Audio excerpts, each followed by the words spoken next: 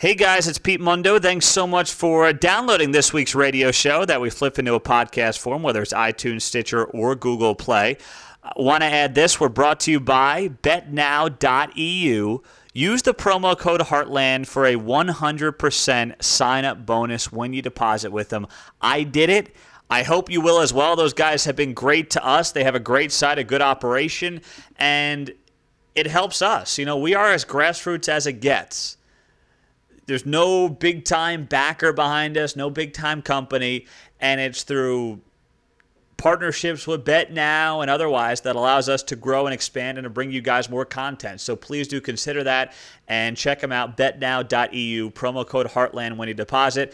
And also, please leave us a rating and a review. I appreciate that, and I'll send you a free koozie if you do it. Just email me, petemundo@heartlandcollegesports.com, a picture of your screenshot and your review, send me your address, and I will get that koozie in the mail. Thanks, guys. Appreciate it. Enjoy the show.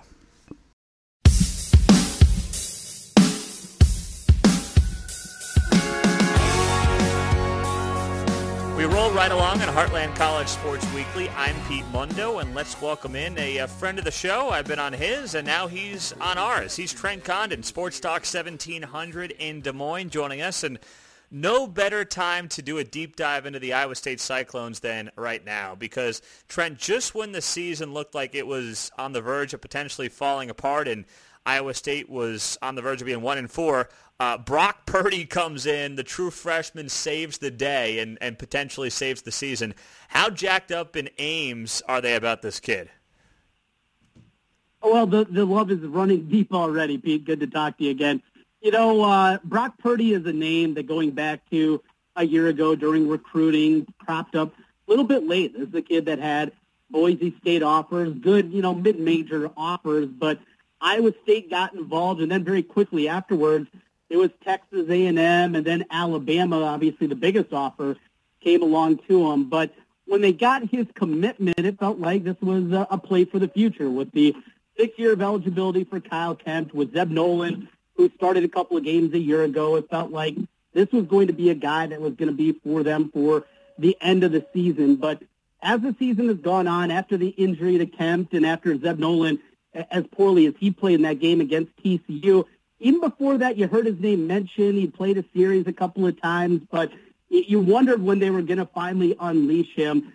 I think it came as a surprise just how well he played, doing it on the road right away. You can see, well, why a program like Alabama was interested in him. Look, the guy wasn't going to take over from Tua. We know that, but you can see why Nick Saban and company, what they saw on film, going back to his high school days in Arizona, and why Iowa State was so excited to get a player like that. What do you think that came down to? Do you think it was ultimately just about the relationship that Matt Campbell built? I mean, I think that's saying something about what Matt Campbell is doing where, yes, Brock Purdy was not going to go to Tuscaloosa and beat out Tua for the job, and even Texas A&M, although let's be fair, Texas A&M, since Johnny Manziel has had its issues at that position, but do you think this is more credit to just the culture that Matt Campbell is building there? I think a lot of it had to do with the plans of both of those programs. Brock Purdy, he wasn't a highly ranked guy. This wasn't a guy that was coveted all across the country going back to his sophomore, his junior years, anything like that. He was a late bloomer. And when he came out of the scene, at the time, he was the best available dual-threat kid on the market at the quarterback position. And because of that, teams that were looking at the roster, they were looking at the future. I think that's why programs like A&M and Alabama became involved in him. But they weren't part of the plans. And at the quarterback position, you do see this from time to time, where a guy all of a sudden will get that big-time offer when he has other kind of offers, and you're left kind of scratching your head. I think it was more of a depth play for Alabama and A&M, and because of that, I think Brock Purdy and certainly his family could see that too. Yes, if you wait your turn, if you wait until you're a junior, you wait till a redshirt senior, maybe there's a possibility that you can see playing time. But when you go to a program like Iowa State, though there's quarterbacks on the roster and there's going to be competition regardless of where you go, you're going to certainly have a better opportunity early in his career. And I think that might have been the tipping point.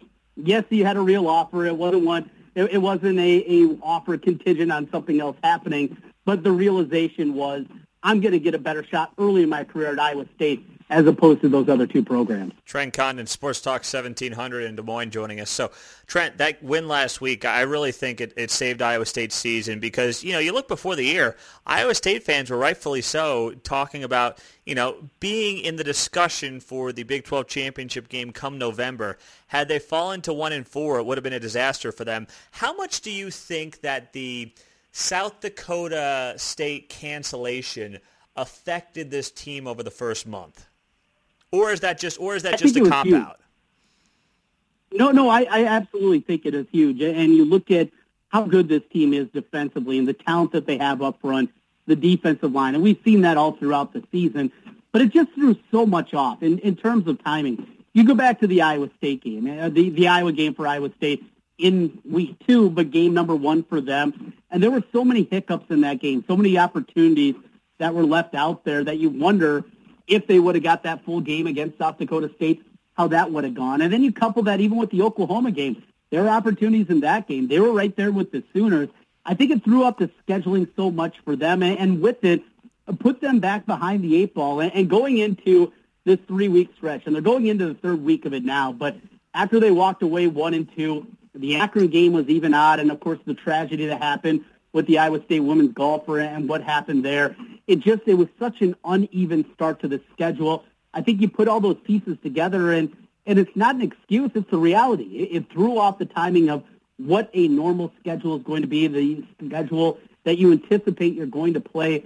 I think it's a big reason they got off to a slow start. And we talked about going into this 3-week stretch at TCU, at Oklahoma State, and then West Virginia coming up this week. At minimum, they had to get a victory here to really feel realistic about getting bowl eligibility and getting to a 6th victory. And now with that game underneath them, feels like they're playing with house money this week against West Virginia. Yeah, it really does. Trent Condon's joining us. Trent, let's do some big picture stuff here. When you look at the Big 12 and you see what's going on around this conference, I think that the Texas win last week, it's good for Texas, obviously. It's in many ways good for the Big 12 to show that this conference is not just Oklahoma and a bunch of other guys. But obviously it does hurt the conference's ability to make the college football playoff because you have to have now Texas either run the table, Oklahoma run the table, or West Virginia run the table. I mean, what do you make of the Big 12 this season as a whole compared to where this conference was a year ago? When you look at it strictly in the playoff, getting into the playoff, getting into the Final Four, you're right. This is a bad thing to have happen, to have Oklahoma already take this loss. You mentioned the teams having to go perfect the rest of the way. In 2018, it's a bad thing. But for the conference as a whole, if we end the season and we have West Virginia sitting at 10-2, and you have Oklahoma and Texas tied at 11-1, and the winner will finish 12-1 and more than likely go to the Sugar Bowl unless we get some chaos happening. For 2018, it's a bad thing. But looking forward and even taking that 35,000 feet view, I think it's great for the conference. Getting Texas back, showing that West Virginia can be relevant, not just pulling an upset and winning 9 games in a year, but taking that next step forward. I think all these things coupled together is a good thing for the future of the conference, even in the short term if it may hurt things.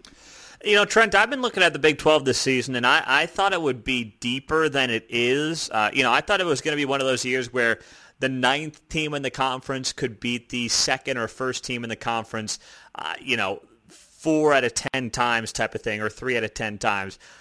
I don't think that's the case anymore. I mean, I look at the conference and I say, okay, Oklahoma, West Virginia, Texas, whatever order you want to put them in, you can mix up that order as you please. But after that, it's a lot of question marks. I mean, I still think Iowa State can turn it around, but where are you seeing the depth in the Big 12, if there is any at all right now?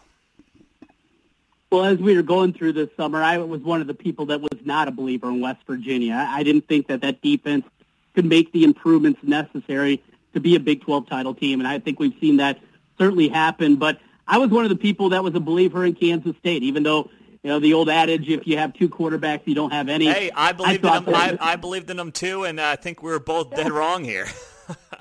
dead wrong there. Baylor is improving, but maybe not a quick enough pace to bring up that bottom level of things. Let's be honest, Trent. Baylor might be the worst 4-2 team in America. Yeah, I think that's a fair point to make. And you're right. The middle of the conference still has bigger question marks than I think was going to happen here. But, coming back to what we were just talking about, Pete, maybe that's a good thing. It's not a good thing to have a bunch of teams that are all really good. It's not good to have 8 or 9 teams in your conference that's really good. You want 2 or 3 key teams that are really good, and then your middle and your bottom can be whatever it is. When that happens, you got a better opportunity to get into the playoffs. Trent, has there been any discussion? I feel like it hasn't really been discussed, but since you're up there at 1700 Sports Talk up in Iowa, and you look at what's happening not in your backyard, but you're in Des Moines and you go up to Ames and you think about what Matt Campbell is building up there. I'd be curious to get your thoughts on if the whole Matt Campbell leaving thing has cooled down with the slow start to the season. I assume that's not even being discussed, but let's be honest, once the game of musical chairs starts happening, and if this Iowa State team does turn it around, does win 6, 7, 8 games, could we be having this discussion again? I think it's still a real possibility, and the real possibility goes into, schools that would make sense for him. It is so much different than even 5 years ago in college football, where the lower echelon teams at the power conference level, you'd make that bump up because financially it certainly made sense. Anymore, it just doesn't. It doesn't anymore, and the difference between going and making $3 million in Ames and making $4.5 million at a place, I don't know, like Louisville, does it make a whole lot of sense for you? Coupled with, you just look at the way that the conference is currently set up. I think unless an absolute blue blood comes calling, of course Ohio State was the one going back to the Urban Meyer. That's when the conversation first started. Look, if Ohio State calls a kid that lived basically his whole life in Ohio, you figure he's going back home. Notre Dame. Programs like that, absolutely, but that next tier in the past where you would make that small jump up, and we saw that so many times in the past, that's dissipated because of the money that is involved, the ability for schools even like Iowa State to pay at a high level. I just don't think that it's going to happen. I don't see Matt Campbell leaving for a job. I think it's got to be the perfect job for him, and right now, I just don't think that's happening now with what happened with Ohio State and Urban Meyer keeping his job. Trent Condon is joining us, Sports Talk 1700 in Des Moines. All right, Trent, so as we wrap this up and as we look at the Big 12 and kind of where it is and where it's going to be moving going forward, do you see this Iowa State team getting to that? It seems like you think they're certainly going to be bowl eligible, but where do you see this team finishing with some of the changes that we've seen at quarterback and how that plays out moving forward? Well, the thing that I continue to scratch my head about it, and after Zeb Nolan came in, after the injury to camp and played really well, was playing at a high level, I was surprised that it was talked about Kyle Kemp getting his job back. Well, then TCU happened, and I had to relent a little back and say, okay, it makes sense. But then you go to this week, and the same conversation's happening. Kyle Kemp probably not going to be ready for this week. He's going through practice with West Virginia, and they have a bye afterwards, but the same conversation is happening. I don't think there's any way, after what we saw from Brock Purdy, if he plays that well and they beat West Virginia, or even he plays well and they lose in a tight game, I don't see any way at all that you can give Kyle Kemp his job back, and that's why I'm still holding back a little bit here. I love the defense. I certainly love what they have, and the offensive line needs to get better. I think that's the biggest caveat you put there. But I certainly still think this is a team that's going to win 6 or 7 games at minimum. They're going to be bowl eligible. Don't forget what they have at the end of the season with the game against Incarnate Word. We talked about Kansas State. That's been a 10-game losing streak for Iowa State. You put that back in the win column and you go from there. I think this team at minimum is going to be bowl eligible again. But the question I continue to have is the quarterback spot and what they're going to do. You really want to put a 6-year senior in Kyle Kemp that put big victories on the board certainly a year ago, but does not have near the upside we've seen out of Brock Purdy or even Zeb Nolan for that. And let's be honest, he's a statue back there, and that's part of what hurt Zeb Nolan, the fact that this offensive line is just not very good, and Brock Purdy's dual threat kind of helped mask some of that. Yeah, that's the thing, the component of this offense where you mentioned the offensive line. It's not great. We were sold a bill of goods this spring and summer that it was going to be substantially better. That is certainly not the case. David Montgomery a year ago, he covered out a lot of those holes that they had on the offensive line, not speaking figuratively. But now with the offense looking the way that it is, this week's going to tell us a lot. If Brock Purdy is able to go out again, use that dual threat ability, and we see the offense playing at a high level, I think the decision is going to be very simple. Don't think David Montgomery is going to be able to go this week. It's going to be different here. That's where I'm sitting on the fence. I don't like doing that to you, Pete, but I'm still sitting on the fence because of the quarterback. We'll allow it, Trent. It's okay. Don't worry. One more thing for you here. Let me ask you about Bill Snyder. What do you do with Bill Snyder? What should K-State do here?